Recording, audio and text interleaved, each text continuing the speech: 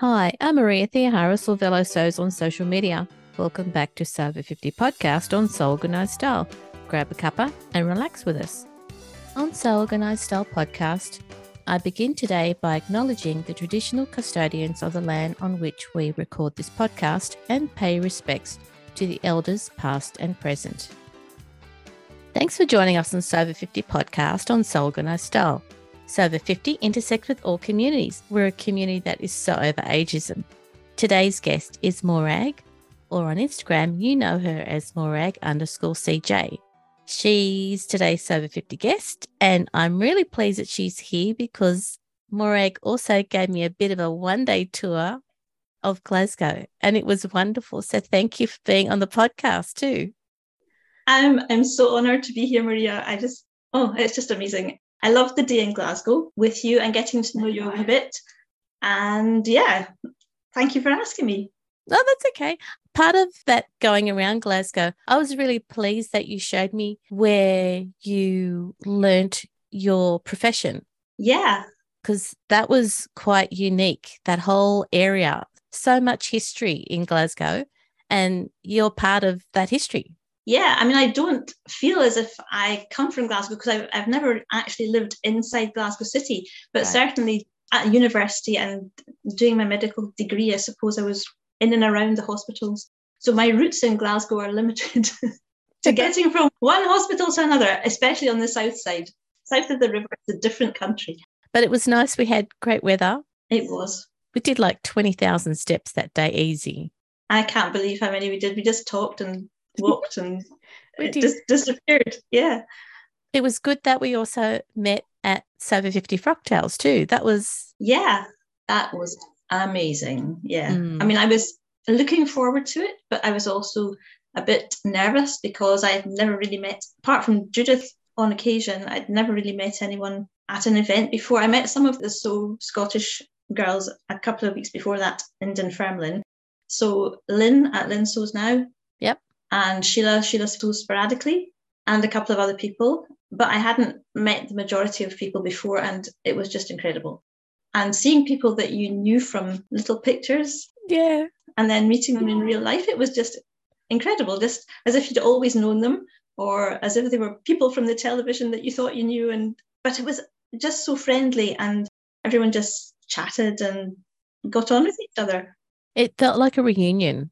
It did. Yeah. It did, yeah. As if you had known everyone from a long time ago and then just got back together. Yeah, it was good. It was wonderful. And congratulations to Judith and Sandy for putting on such a great event and for getting us all together since 2018. Amazing. Yeah, just amazing. Now, about you, Morag, when did you start sewing? I can't actually remember not being able to sew, I don't think. Or maybe at least not making things. I probably started sewing when I was about 8. We were making dirndl skirts at school, hand-sewn dirndl skirts at school, and I'm sure mine was so grubby because it took me so long to sew one seam up the middle of the back stitch. I got fed up with it, but I knew I could do it, and the teacher apparently thought it was quite neat. But I used to make dresses for my dolls out of bits of toilet paper and then started cutting up fabric. So it was the sort of original zero waste patterns, piece of fabric, hole in the middle, wee slit over their heads, and that was it. Tie around the middle. Oh, wow. So it was toilet paper and that's it. That's what you started on.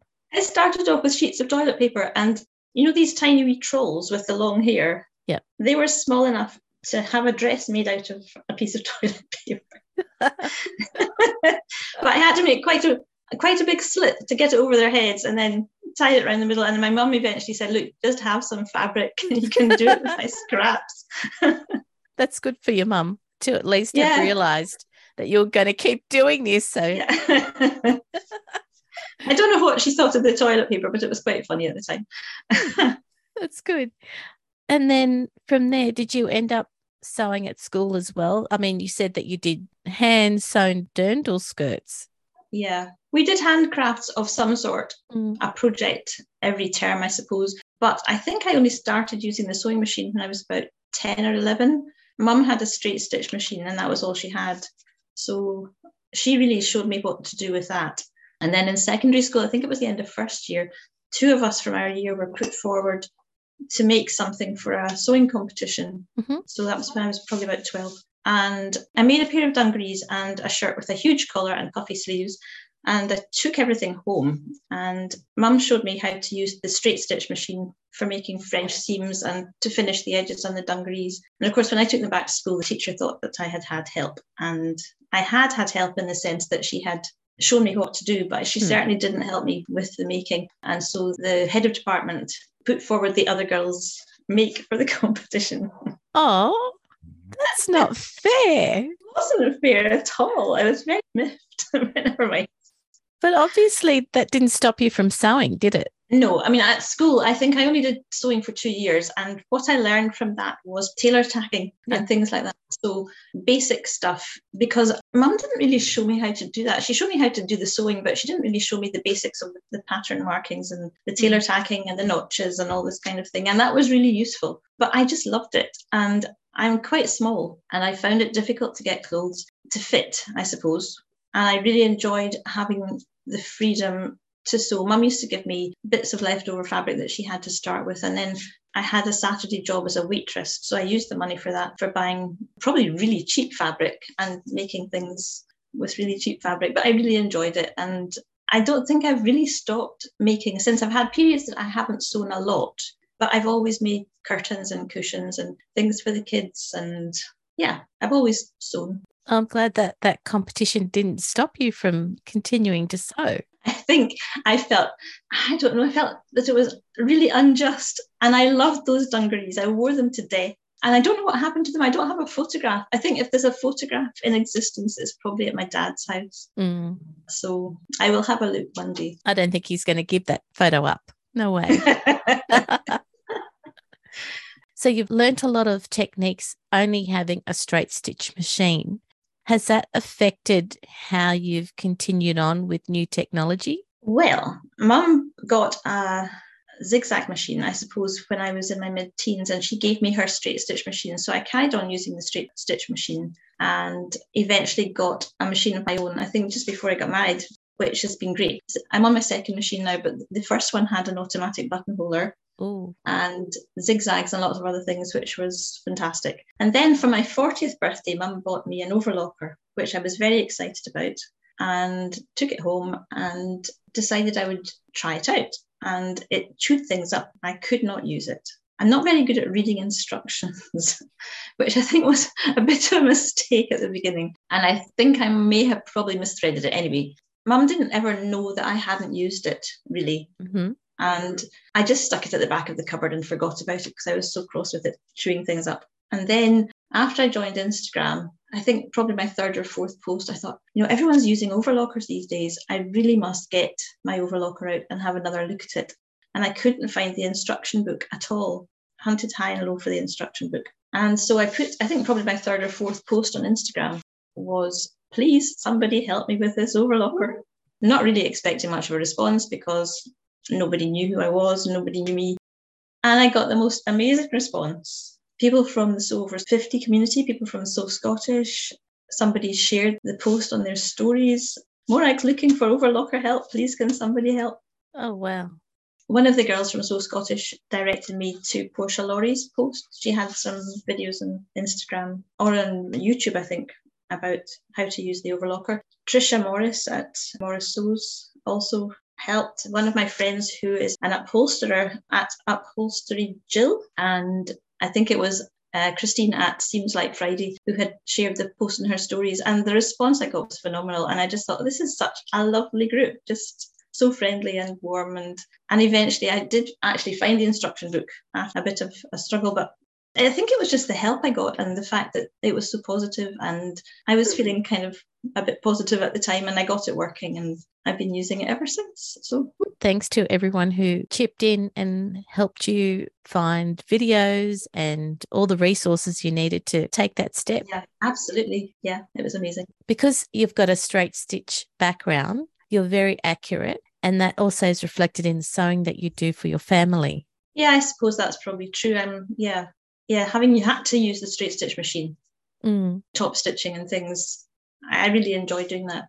And I really enjoy making things that are slightly different and quirky as well. I suppose that's the benefit of sewing, isn't it? People, you can make things that nobody else has, are slightly different from the norm. So you do sewing for yourself and you do sewing for your family. So what does that usually entail?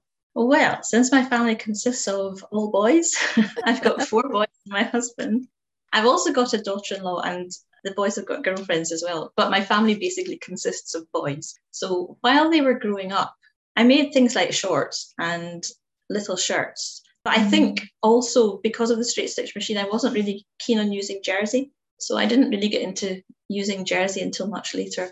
So it was basically shirts and shorts and trousers. I made some trousers and a shirt for my husband early on, but they were very pale and they were dirt magnets. So he stopped making them and I didn't make any more.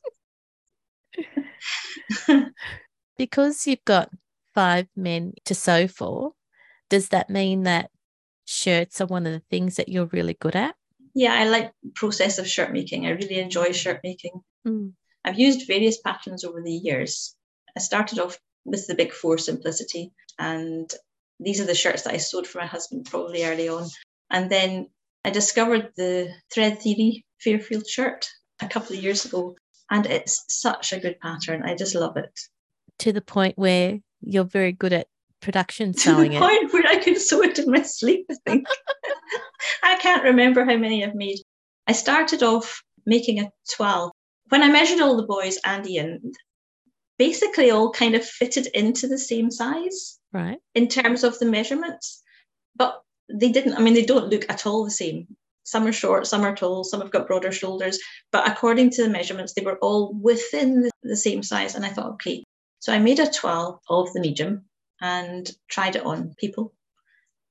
And it kind of vaguely fitted most of them, but they all needed tweaked. So I ended up having to make 5 different patterns for 5 different people. So that was the first job. But now I've got them and I've told them they are not to change size anymore. Good. When you do make the shirts for all the men in the family, do you individualize them? I have done once, but it took a long time. Well, I was making one for my second eldest for his birthday. I can't remember when that was, maybe 2019. Mm-hmm. And I thought, oh, I knew what I could do. In fact, it was just after Mary Thimble had done some jeans and she had stitched some Lord of the Rings motifs on the pockets at the back. Oh, yep. So I thought, oh, my boys are really into Lord of the Rings. And I thought I could stitch something on David's shirt. And I said to him, oh, how do you fancy, I can't remember the name of it now, on the pocket of your shirt? And he looked at me and he went, Mum, people would see it. And I said, well, I could do it in the same colour and it'd be kind of subtle. And he went, no. But I had got the idea in my head by then. And I thought, oh, I know what I could do. I could put it on the inside of the yoke. So I got a contrasting colour for the yoke and stitched, it was a star from Lord of the Rings on the yoke of the shirt, which you can see when it's hanging on its hanger, but you can't see when you're wearing it. So he actually really likes it, but I think he's quite pleased it's not in the pocket. And I know it's there, so I'm quite happy with that.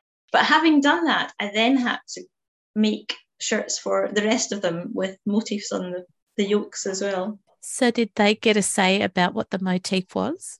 I can't remember. Yes, I did ask them, the rest of them, I think. In fact, the original motif I did on the back of David's shirt was called an even star from Lord of the Rings. And then the other 4 were the eyes of Toothless the dragon. The one I did for my husband was a train. It was a steam engine called Maud, which lives in Bowness near Edinburgh. He's into trains. One of them was the Cosmere symbol. I don't know anything about this at all, but I've been told it's from the Brandon Sanderson books. I don't know what that is. And the other one of my boys is a very keen climber, so I did an outline of the Coolin Hills on the horizon. So it was the Coolin Hills in the sky on one of them, the Cosmere symbol on one, the train on one, Toothless on one, and the even star on one. And they took ages. But they can all see that embroidery when their shirt is hanging in the cupboard. They can, yeah. And I know it's there. And I actually really enjoyed doing them and working out how to do them. But I think I said on my Instagram post, it was a bit like, do you remember the Beetle game where you have to throw a 6 to get the body to start? Mm-hmm. The drawing Beetle game. And I felt like these yokes were my beetles, the number 6 dice that you had to throw before you could do anything else. And it wouldn't keep coming up. That's right. So I kept having to throw all the sixes, and then by the time I had embroidered all the yokes, all the rest of the shirt came together because the yoke is the central part of the shirt that everything joins into. Wow. Yeah. All of those shirts have got plackets. They have. You must be able to do that in your sleep now. I think I'm quite good at it now, yeah. That's good. I think it's difficult with thicker fabric, but I've worked out a way of doing the end of the placket, which is a bit easier. Okay. I'll have to give you a shout out when that happens for me. I promise not to do it anytime too soon. All right. And I've actually seen them being worn as well for various things. Unexpectedly, Scott, my eldest son, plays in a band, so he wore his shirt for playing in a gig. The second eldest sings in a choir, and he had his on for one of the choir concerts. So they do get worn. I'm very pleased to say. Good. And so what have you got on your sewing table now? Well, it's really a cutting out table at the moment. There's a surplus fabric or waste fabric warehouse in Glasgow called Nomad_SLT, and they rescue cashmere waste and other woolen waste. It's gorgeous. That's what I'm thinking. Yeah, they had an open weekend the weekend after Frock Tales. So I think a couple of days after you were here, they had an open weekend, and we were going on holiday the next day, but I was absolutely determined to go. So we went in, my husband took me in, and I found a couple of pieces of beautiful cashmere waist. They're not very big, but I thought, oh, wonder if I could make and I was thinking zero waist bob coat kind of idea for one of them, and a kind of warm tank toppy thing from another one. A layer. So I have been playing with paper this week, cutting out bits of paper and trying to make the size of the fabric work into something that I can sew up later. So that's what I'm doing at the moment. Oh, I'm going to look forward to seeing how that turns out on Instagram. Thank you. So am I. No, I'm enjoying the process of the paper pattern, but I'm terrified to cut into the fabric because once you cut, that's it. So it has to be right. The paper has to be right before I start cutting. But yeah, I'll get there. Well, I'm sure that with your history of using paper to work out clothing and patterns, you'll be spot on. I didn't think of that. That's funny. I'm really pleased that you've been able to rescue some of that cashmere fabric so that you can make it into something for yourself that you'll really love. Yeah, I'm really pleased as well. I feel an obligation now that I've got it not to waste a scrap. So that's why I'm trying to figure out a way of using everything. So fingers crossed. Oh, you've got the weather to be able to wear it for more than 6 weeks like we have here. This is true. Yes. Although it'd probably be worth it for 6 weeks. Oh, yeah, of course it would be. Because you've got a good background in shirt making, and there might be some listeners who are starting to think about making shirts with lots of detailing. What advice would you give them? Well, I actually found the Thread Theory shirt pattern to be really, really good, really helpful. It explains everything. They've also got a series of videos on how to do it. I looked them up for alterations of the pattern or fitting, just for some fitting advice on how to alter the pattern, and I found them really useful. So I think that's a good starting point. I mean, it's a relatively complicated shirt, I suppose, for someone who's just starting. But the additional resources which are online, which go with it, are brilliant. I suppose the other one would be to make a shirt that doesn't have a collar stand and plackets to start with. So just make a shirt which has short sleeves and a casual collar might be an idea as well. Oh, that's good advice. We've had Adriana on the podcast for Thread Theory, I think last year when we did the Sewing for Men series. Mm-hmm. So I know that she'll be thrilled to hear that you've gotten a lot of use out of that Thread Theory pattern for all the men in your family. Yeah, I certainly have. That's good. Yeah. And I think will continue to be used. Good. And as you said, they all fit into the medium size, but you know what the tweaks are for each body that you're sewing for. Yeah, absolutely.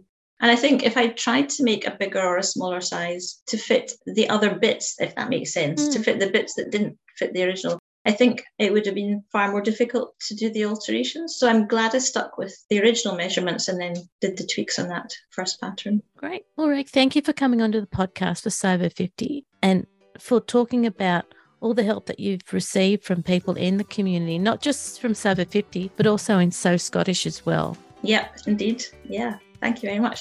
It's been lovely to see you. really happy to see you again, Maria. Yeah. Thank you so much. Again, thank you for the day in Glasgow. So pleased to have met you. And again, thank you for being on the podcast. Well, thank you for asking me. It was lovely.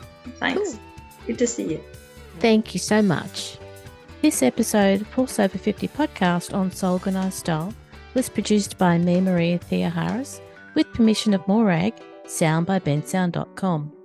Listeners, if you want to provide a guest post for Sober 50, make sure you direct message Judith and Sandy at the Sober 50 account on Instagram. Also, keep an eye out for the next So 50 Live event that Bird and Molly are hosting. Remember, these Sober 50 Live events will always be available on the Sober 50 account. You can subscribe to Soul Organised Style podcast, but with an S, not a Z, on all good podcast apps. Make sure you go back and listen to our free Sober 50 podcast archive. And if you can, consider supporting the production of this podcast on Patreon so I can keep producing it for you. We look forward to joining you in your sewing room next time. Stay safe, everyone.